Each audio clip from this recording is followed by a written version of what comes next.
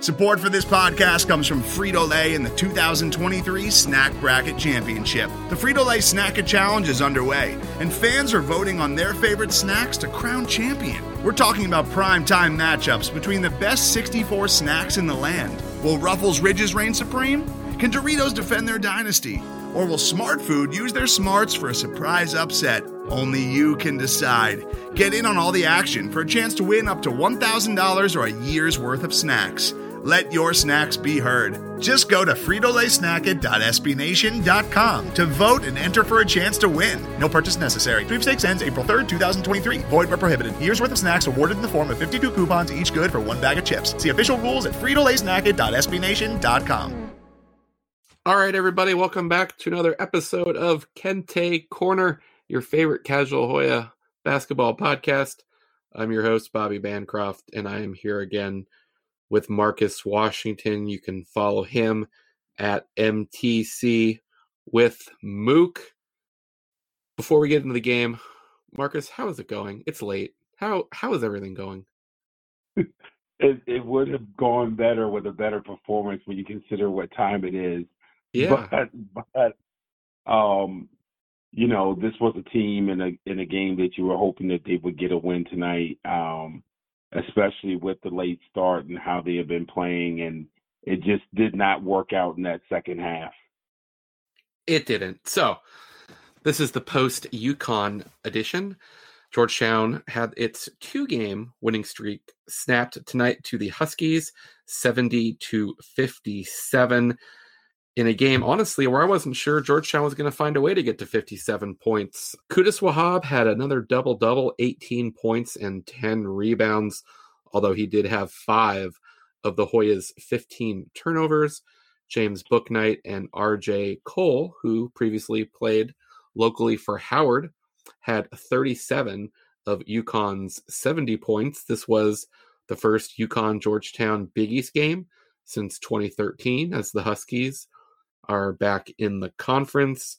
And like I said, this was the second time in about a 2-week span where Georgetown had a chance to build upon a 2-game winning streak and push it to 3 Big East wins in a row, something that hasn't happened around these parts since January of 2017 when JT3 was still the coach.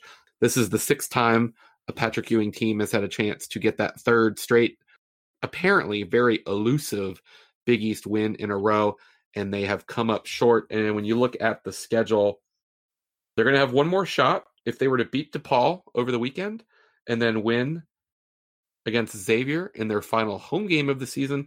They would travel to Connecticut and have one more shot at getting that 3rd straight Big East win. Okay, so I just kind of tried to get everything out. Oh, real quick too, Marcus, kind of a throwback box score. Georgetown only made a season low 4 3-pointers. And then I realized, you know what?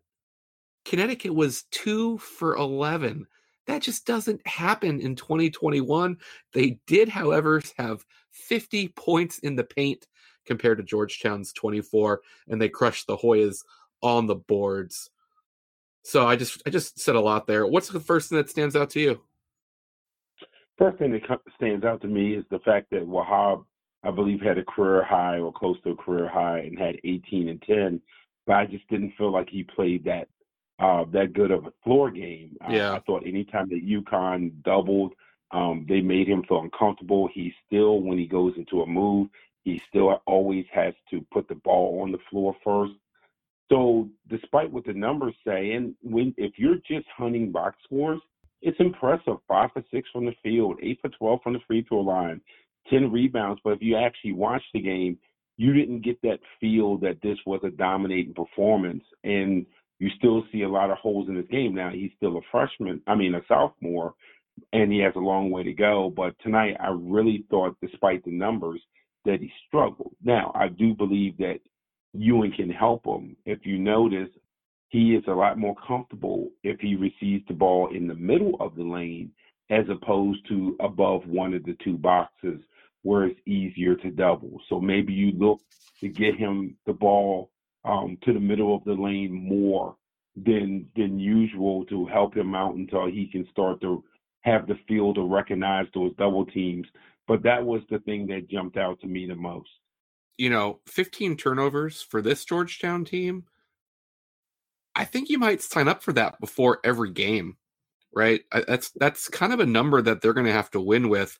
He did have 5 of them. I'm going to be honest. It felt like he had more. You were on the call and Patrick Ewing was, talking about how they kind of took Blair out of it. And that's what I noticed as well. I mean, Connecticut came out.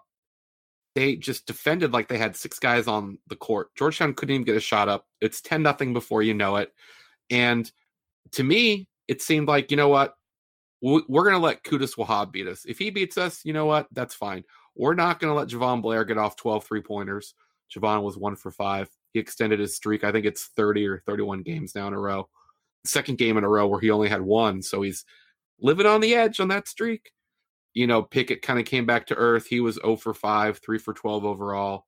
When you go 4 for 19, no one really did anything from deep. But didn't it kind of seem like they were just like, we're going to take away your perimeter? And Georgetown usually is cool with just, okay, we like playing inside out, right?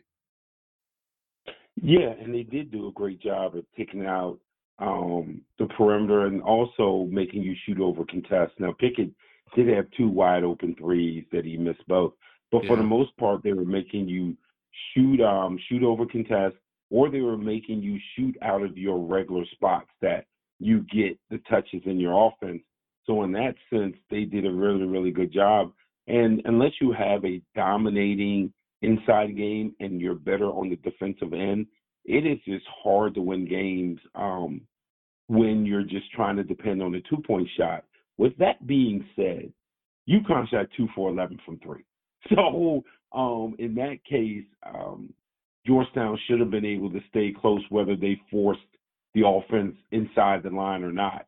And that probably adds to the disappointment of the performance of tonight's game.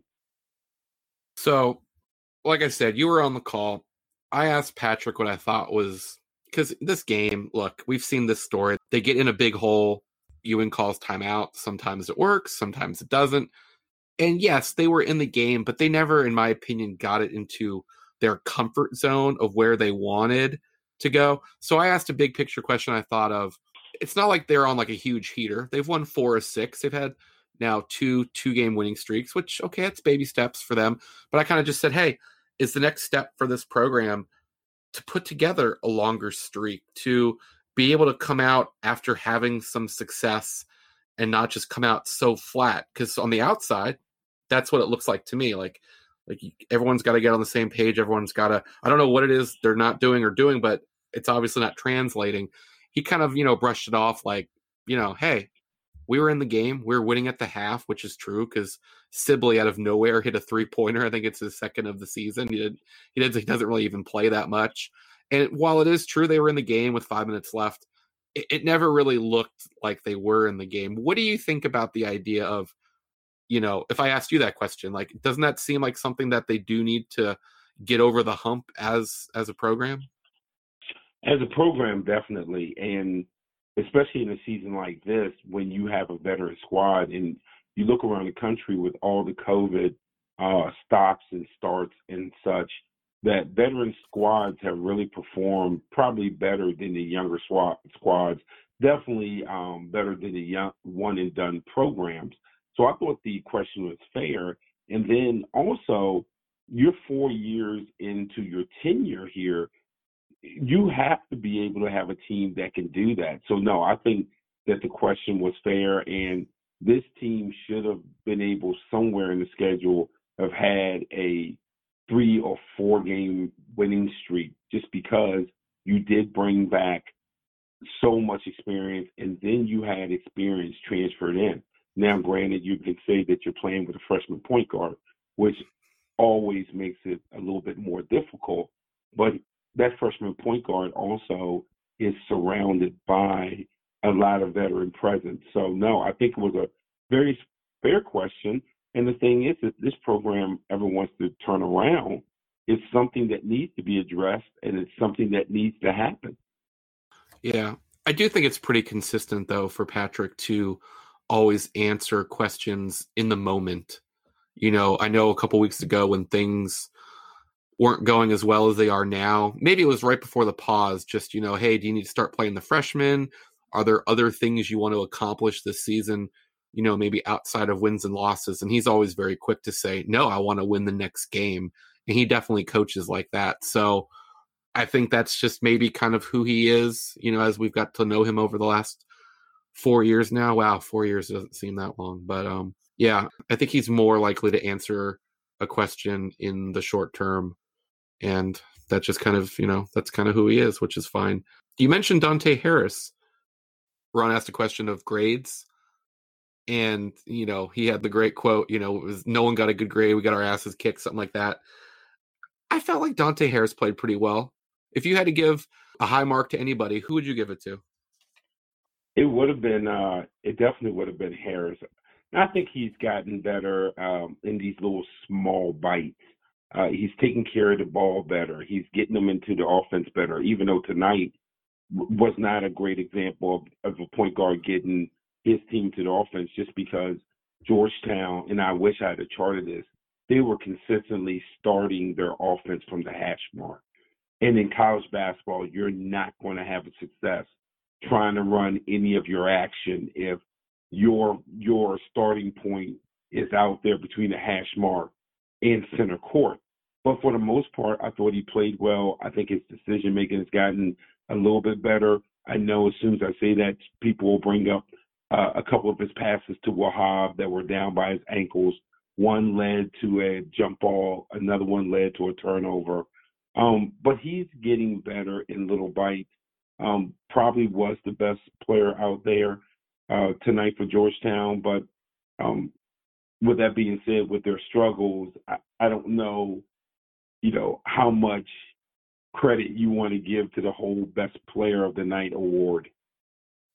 Yeah, no, I just had it written down. I guess he's done some things. It seems like he's really made moves with purpose. And there's obviously I'm sure there's a way to chart everything, but I don't have it, but it just seems like he's gotten so good at splitting two defenders and going north. I feel like he's become a very efficient ball handler, decision maker.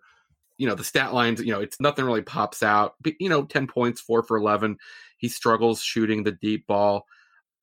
I would have thought he had more free throws than he did. It just seems like he's done a good job. I guess maybe he just made a couple more.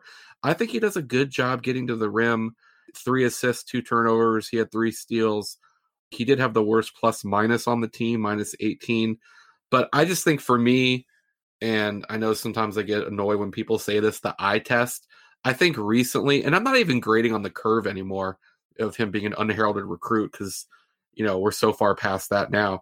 I just think he's playing and he moves with a purpose. Do you see any of that?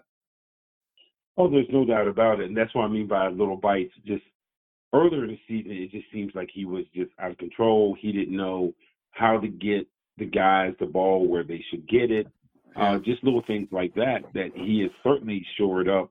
His defense has gotten better at times. I think maybe Coach Ewing has oversold his defense, but his defense definitely has gotten a lot better, and he's proven that he can run a team.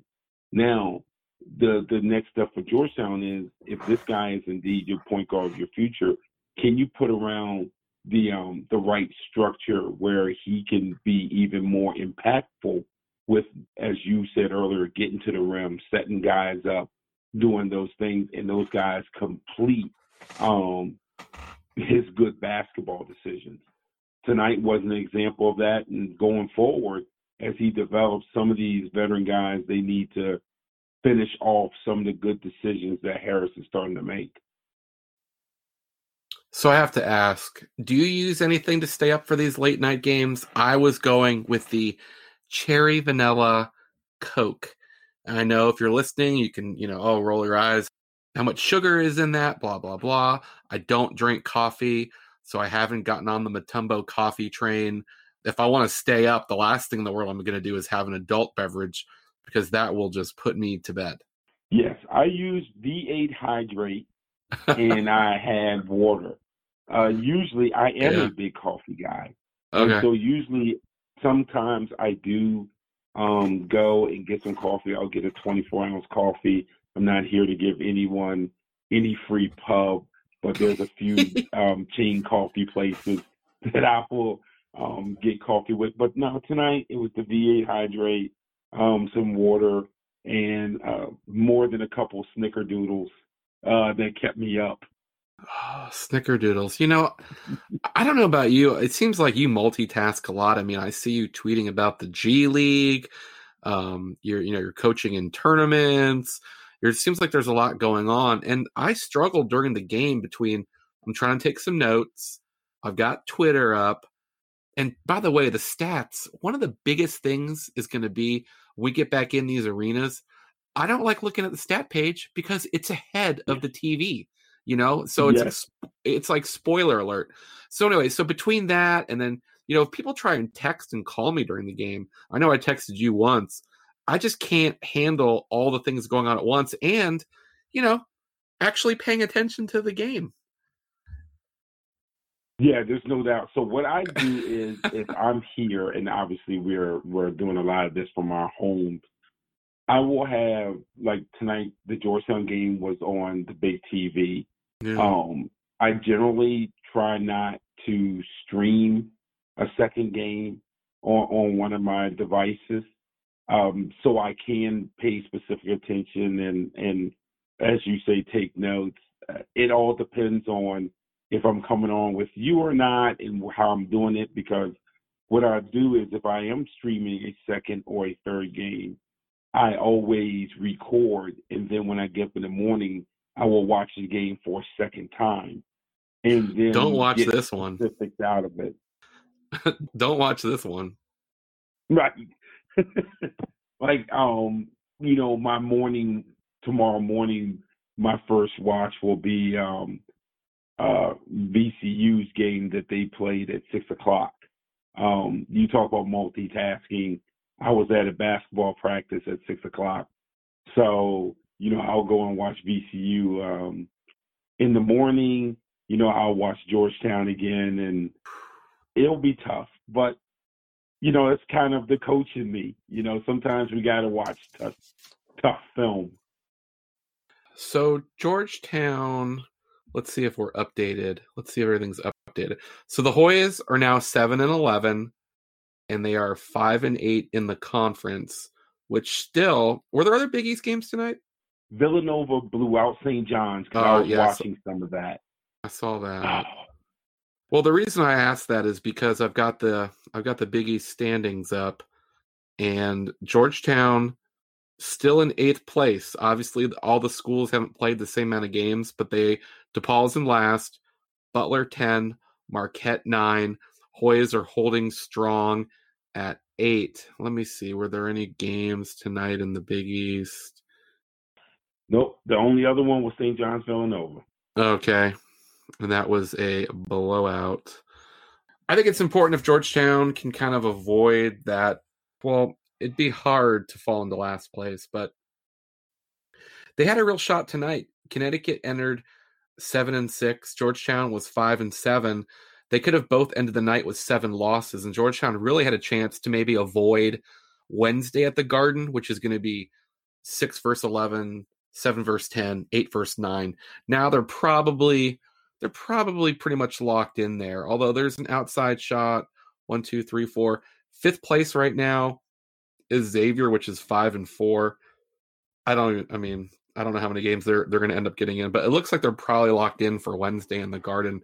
They probably needed to win out to avoid that. Outside of this 3-game winning streak that I keep fantasizing about, which is a pretty low fantasy for my end, what do you think they can accomplish here before the Big East tournament? I think that if they could get a game where 1 or 2 of the freshmen play well enough early on that Patrick trusts them to give them more minutes, and they actually do something with their more minutes.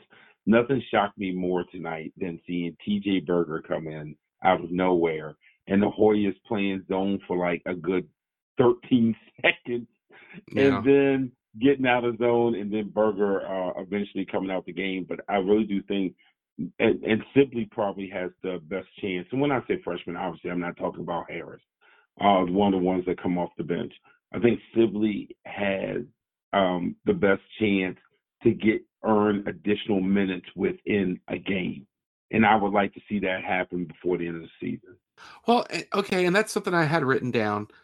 First of all, surprising, he knocks down that 3 at the buzzer, give the Hoyas the lead. They shot 26% in the first half. They had 26 points. You don't see that combination a whole lot. I thought that might earn him some more minutes. It really didn't.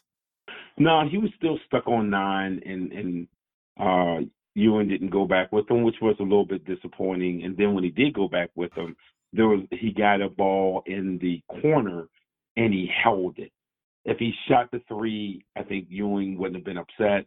He had Wahab coming down. He could have thrown it inside, and he just kind of held it. And that showed me right then and there that he still isn't in the place where he can make a definitive decision. As I always tell players, when you get to a high level, you have about 0.5 seconds to make a decision. Not to complete what you're going to do, but to make a decision. And it's obvious he's not there yet, and partially probably is because he hasn't had enough court minutes. Today's episode is brought to you by Cars.com.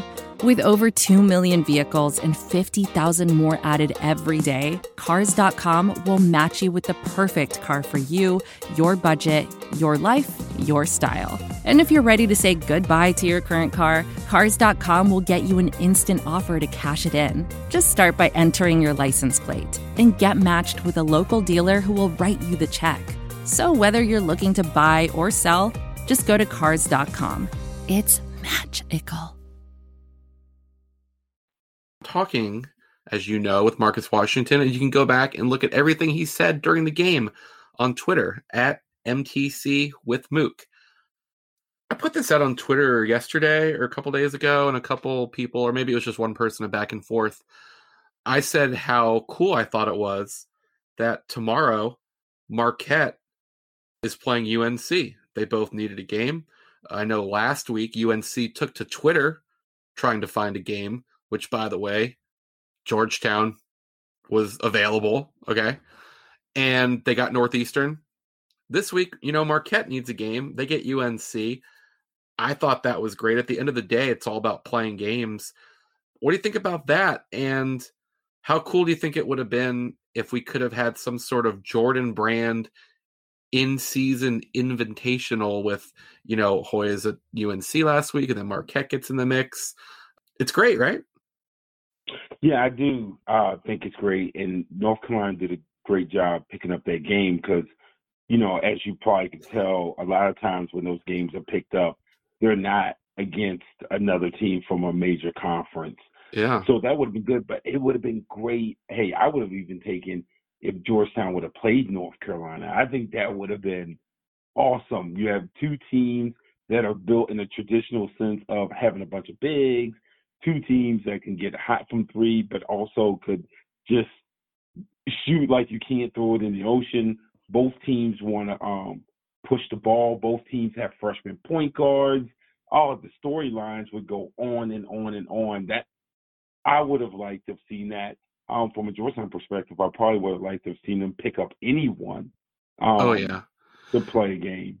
Yeah, no, I went from a couple weeks ago really wanting it to be Mason, and then I think it was last week, Georgetown and JMU, where I went. They're actually having a really good season this year, first time in a while. They have a first-year coach. They had an availability.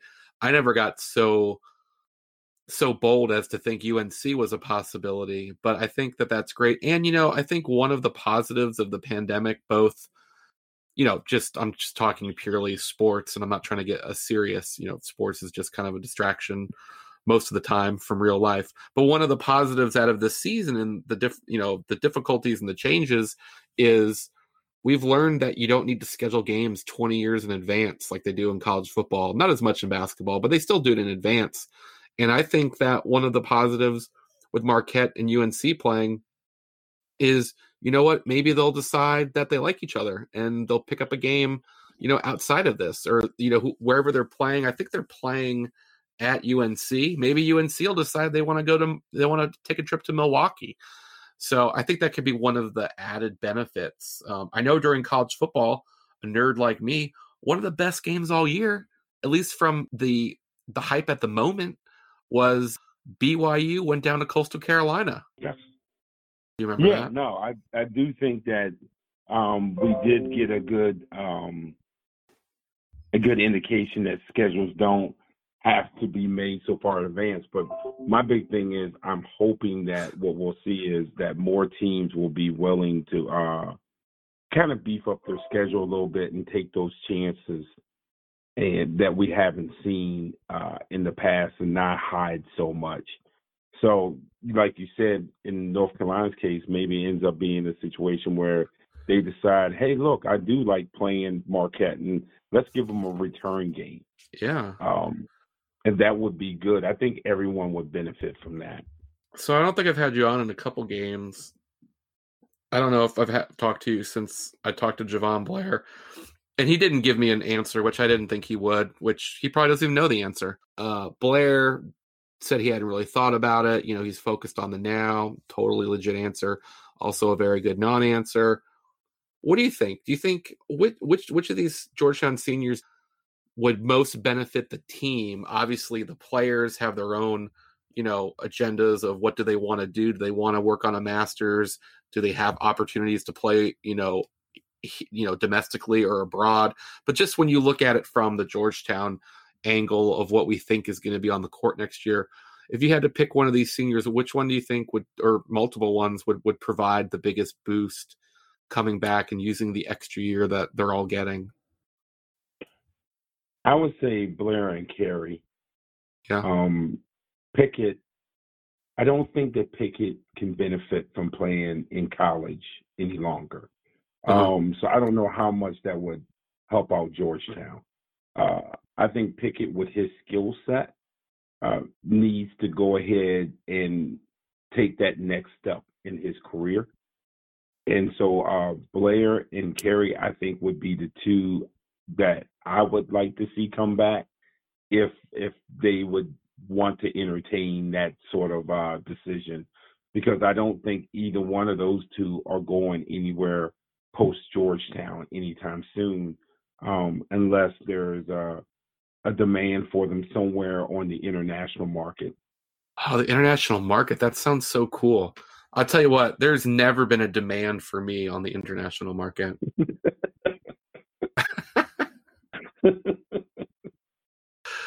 I haven't even been out of the country that I will tell you what, Costa Rica was awesome.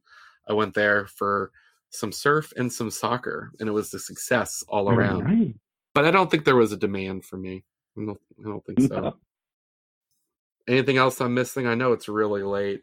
What else did I have written down? Is there anything that I haven't talked about that was really, really bothering you? It doesn't have to be Pop-Tart related. No.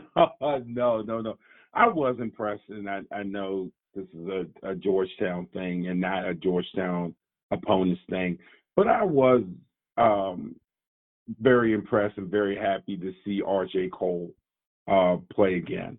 And, he was at Howard, and he had a decent night, and Lord knows it seems like he got to every 50-50 ball, a term, by the way, that I hate, every 50-50 ball tonight. So it was good to see him come back to the D.C. area and play well. Oh, something that I tweeted that I don't know if you caught it or not. Okay, so I didn't like tonight's announcers so much so that I'm not even sure I know their names. Okay. And this isn't just me picking on them. This is in general. Let me go back and see if I can find the way I actually phrased it. But something to the effect of, okay, I have a new rule for broadcasters. You can only mention a player or coach as being underrated if you are willing to tell me something, or if you're willing to tell me someone who is overrated. That's a legitimate point. I mean, you're never going to get it because it's not their job, I guess, but it just seems like you watch a game, and because they're doing that game, most of the people watching that game are interested in both teams. So you're sitting there, and even if your team's losing, you can say, oh, well, so-and-so is underrated, and you feel all good about that. But if that's true, tell me someone that's overrated. Tell me someone that we keep hearing about that doesn't really deserve it. That seems fair, right? I think it's fair. I think it's very dicey, but yes, I think it's fair because underrated is just one of those. 9 times out of 10, when someone uses it, it's just wasteful. It's like wasteful fodder, you know? Yeah, it's just something you say when you're just kind of trying to be nice, chit chat, and they're basically chatting with us, except we can never respond. Whoever that commentator was, and by the way, I missed Pete Gillen, I missed Steve Lapis. Everyone can't be underrated. By definition, there's got to be some people that are overrated. And I get this the most too for the NCAA tournament. Whenever that comes out, you'll have people hemming and hawing about, so-and-so was, screwed. They should have been in. Okay. Tell me someone that's in that should be out. Yes. Right? Like, agreed. You can't put, 80 teams in the tournament. So, you want to tell me that UConn got hosed and they should be in? Well, then tell me how Maryland shouldn't be, or tell me how Colorado State, or, pick a team that was on the fringe and say, what are they doing? What are they doing? Yeah, no, that's very, very fair. Fair and unrealistic to happen. Right, most definitely. I'm sure I already know the answer to this question. I'll ask it anyway. Yeah. Was there any scenario where you are heading to the Big East tournament? No, I applied, but that was just so I could be part of the Zooms. That makes sense.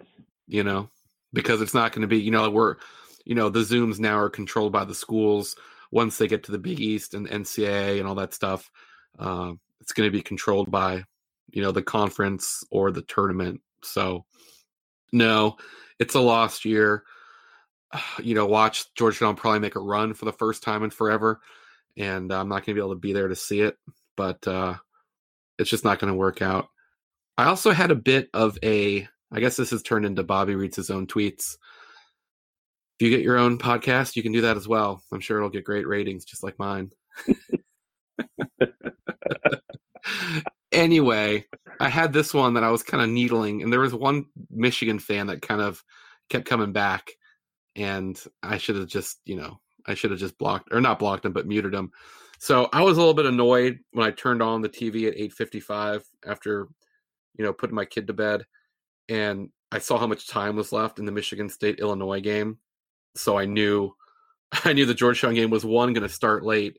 2, they're probably going to flip it to FS2 or something, which is what they did. But I said, can't FS1 just cut this Michigan State-Illinois game early with a spoiler alert that says neither of these teams nor anyone from their conference will win the national championship?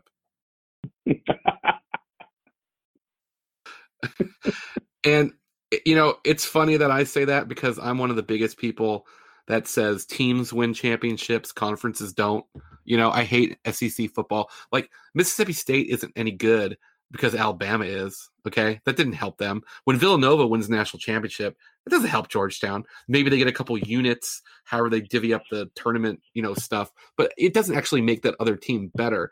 But there's just something I find to be, it's amazing that they haven't won the tournament since Michigan State did it in 2000. That's crazy. That is crazy, and it also tells you how hard. And I am happy you said the same thing about the conference and how people act like a conference win somehow it doesn't help you out individually, because I absolutely positively hate that. No, it doesn't do anything. I mean, that's, I think, what fans of schools that stink were like, well, hey, we're in a good league, so right. Are you good in the good league, or are you picking up, right. Are you down there collecting dust, So that was mainly me, maybe hoping to needle a couple Maryland fans if they were, if they happen to see that. I mean, Maryland, is the most recent team that's currently in the league that's won a title, although they weren't in the league at that time. Right. But, yeah, so I had some Michigan fan coming at me, and I was just like, hey, man, like, you can have the Big Ten. I'll have the rest of the field. I feel good about my spot. Right. That was about it. I think that's all of my genius tweets I want to talk about tonight. Do you have any gems that you put out that you're just very proud of? Like apparently I am. Oh no. The only thing that came close was people getting offended that I suggested that Green from the NBA G League should be drafted ahead of Cade Cunningham and Jalen Suggs. And you would have thought that I pulled off a little child's limbs or something. People were upset with me, but certainly it's not as humorous as yours. I saw a little bit of that. Are those guys on the, what is that? It's the Ignite team. Yes. My point is that when if you're going to be a one and done, and I get to choose between a player who's getting NBA coaching, playing against NBA talent in an NBA environment, which the NBA G League is, I think that counts for something. I did not mean that as a shot at Cunningham or Suggs. Both of them will be successful in the NBA, especially Cunningham. I don't think that that's a dig at college basketball. I'm just saying that that experience and what you're getting out of it, to me, is just kind of push you a little bit more ahead of the curve. I think sometimes that people, especially big college fans of the 1990s, they want to view being in college for a year as equitable to the NBA G League, and it's not. And it's not close. So I knew I'd cheese people off, and the type of people that I cheesed off were the people who I thought I would, but I didn't say it just to get a rise out of people. I do think there's a lot of value to spending your first year as a professional player in that environment. Yeah, and I think also that, not every freshman is ready to play in that league. So it's not going to ruin college sports, and nothing ever will as long as people care about college sports, even if the product goes down, which I would argue college basketball has been down for a while. There's a lot of reasons, and we're not going to get into all of them right now because it's late as hell, and I think I'm almost done with my last cherry vanilla Coke of the evening. But, as long as people care about their school, it doesn't matter what it looks like. I mean, we just saw Georgetown, UConn. That wasn't winning any beauty contests tonight, right? But, people root for the laundry. And, yeah, I mean, like in most cases, it's just there's an insecurity. And just because a G League Ignite team does well doesn't mean that college basketball is going to be ruined, In fact, I would say, yeah. And I think that if you got more than 240 characters, and if people really wanted to have a more intelligent discussion on it, I would say that it absolutely positively has no impact on college basketball, because every great high school player could sign a G League Select contract. I think it has zero impact because those products are so different now and attract such different consumers that I don't think there's anything that college could do to hurt the NBA. And I certainly don't think there's anything the NBA can do that's going to hurt college, because the days of it being a direct path and you could sit around there and look at four-year players and draw all these conclusions and projections, I mean, those days have been over. I just think a lot of fans don't want to they don't want to accept that, because their fear is, oh my gosh, then all the good players will end up in the G League, to which I say, one, what you just said, even if it did happen, you won't stop watching college basketball. And two, the select contracts are limited in number. So no, that's never going to happen. It's a lot of paranoia from people who I don't think know how the select contract and how the NBA and the NBA Players Association are handling those contracts. But back to what you said, I think it has absolutely positively no impact on college basketball. Man, we didn't talk. Well, first of all, there's a tweet that just hits my soul. I just saw it on TweetDeck. It says Jokic is what I thought Greg Monroe was going to be coming out of Georgetown. Wow. And I mean, I didn't think that's food for thought. Now, look, I didn't think he was going to be like Jokic is right now, but I really thought Monroe's passing ability from the center spot was going to make him a different player. I think Greg's problem is that he just really didn't have an outside shot. I mean, you see the Joker make some threes, Yeah. And Monroe just couldn't do that. But you know what I really thought Monroe was going to help USA basketball so much. I thought internationally his game would translate maybe even better than what it did in the NBA, and I was wrong. Now that's still not to say. I mean, he was a good pro, but he was him just like Roy Hibbert.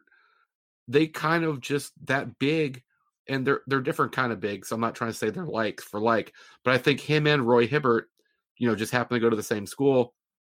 They do have different skill sets, but both of them would have been bigs that lasted longer in the league 20 years ago. Yes, absolutely. But I was going to say, and we'll get out of here on this, I swear. We didn't talk about Georgetown's McDonald All-American. Speaking of Greg Monroe, the first McDonald's All-American since Greg Monroe. There's not going to be a McDonald's All-American game, but Aminu Muhammad is going. And I think since I had a tweet earlier, I looked it up. Since 2000, you had Vernon Macklin, you had Austin Freeman, you had Chris Wright, and you had Greg Monroe. And I had asterisks in there too, because Josh Smith, who started at UCLA and finished at Georgetown, was also McDonald's All-American. So that's a pretty big deal. I mean, I think people too often look at Chris and Austin as not making the pros and are, they don't give them the respect they need, I don't think, for being just awesome college players. Macklin played in the pros a little bit. Monroe still plays. He's over in Germany. He, I think his last year was 2 years ago where he bounced. I think he was on like 4 teams in the same year, and he decided to take it overseas, and he was in Bayern Munich. But that's a pretty big deal, right? Getting McDonald's All-American? Yeah, it still certainly has a certain level of cachet, maybe not as big as it once did, but it certainly is an honor, and it still does mean something. I think what has taken away from being a McDonald's All-American, and, you don't want to blame everything on the internet, but yes, it's the internet, and I'll tell you why. When I grew up, if you were a McDonald's All-American, you watched that game because that was probably the first time that you had ever seen that player actually play. You'd heard about him, read about him in Sports Illustrated, whatever the case may be, but you'd never seen him play. Now there's so many highlights. ESPN shows high school games. They show AAU games. You hear about kids when they're in 8th and 9th grade, that by the time they get to this level, you already feel like you know them. And so, yes, it's still an honor. I just don't think it gets super hyped up the way it once did. I mean, I think you're right. Everything has become like that. There's not as much mystery anymore, which is why I think it's cool when you have a kid and you wait until you have your gender reveal party when the doctor pulls that sucker out. Because there's just not enough unknowns in life, in my opinion. But yeah, I remember as a kid hearing about Othello Harrington, and I mean, I don't know how I was consuming information at that point, but I was locked into that game because that year Georgia had 2 McDonald's All-Americans, and I want to say Dwayne Spencer, who ended up transferring to LSU, he was committed when the game started, and Harrington was kind of choosing between Georgetown and maybe 1 or 2 other schools, And I remember just like, I got to watch this. I got to see what this guy's about, you know? And I don't know. Cause now it's like, you could just Google Aminu Muhammad and you can just, you know, watch all of his highlights, right? Yeah. Oh, there's no doubt. Kids, you know, go to one of the notable AAU tournaments and kids on their phones, they are just, it's YouTube, it's Overtime, it's like all these places that cover recruiting, and they're putting up highlight after highlight after highlight. And so there's a lot of times, though, as much as I'm around basketball, inevitably there's a player that I coach or whatever the case may be, and they'll come up, hey, coach, have you heard of such and such, or have you seen such and such? And they will pull their phones out, and they have a complete highlight package that they're showing me of said kid. And I'm like, wow. Because like I said, at that age, I was living off of what Sports Illustrated said and what newspapers that I could find on Microfilm and Microfiche said. I certainly wasn't watching highlights. That makes me think of the Dewey Decimal System. Yes, indeed. When I put this up later, I should go to that immediately and just say, hey, a couple of old guys talking about their experiences at the library. That'll get the clicks. Right. Well, hey. Yeah. It was awesome talking Georgetown hoops again with you tonight, and hopefully this will be the last Kente Corner after dark. I suppose it's possible. They have a Big East tournament game late, and that might bring us back together at this crazy hour. But I think the rest of the way, I think we're sailing in with normal times for the Hoyas as the season is coming to a close. They are 7-11 with 3 games left.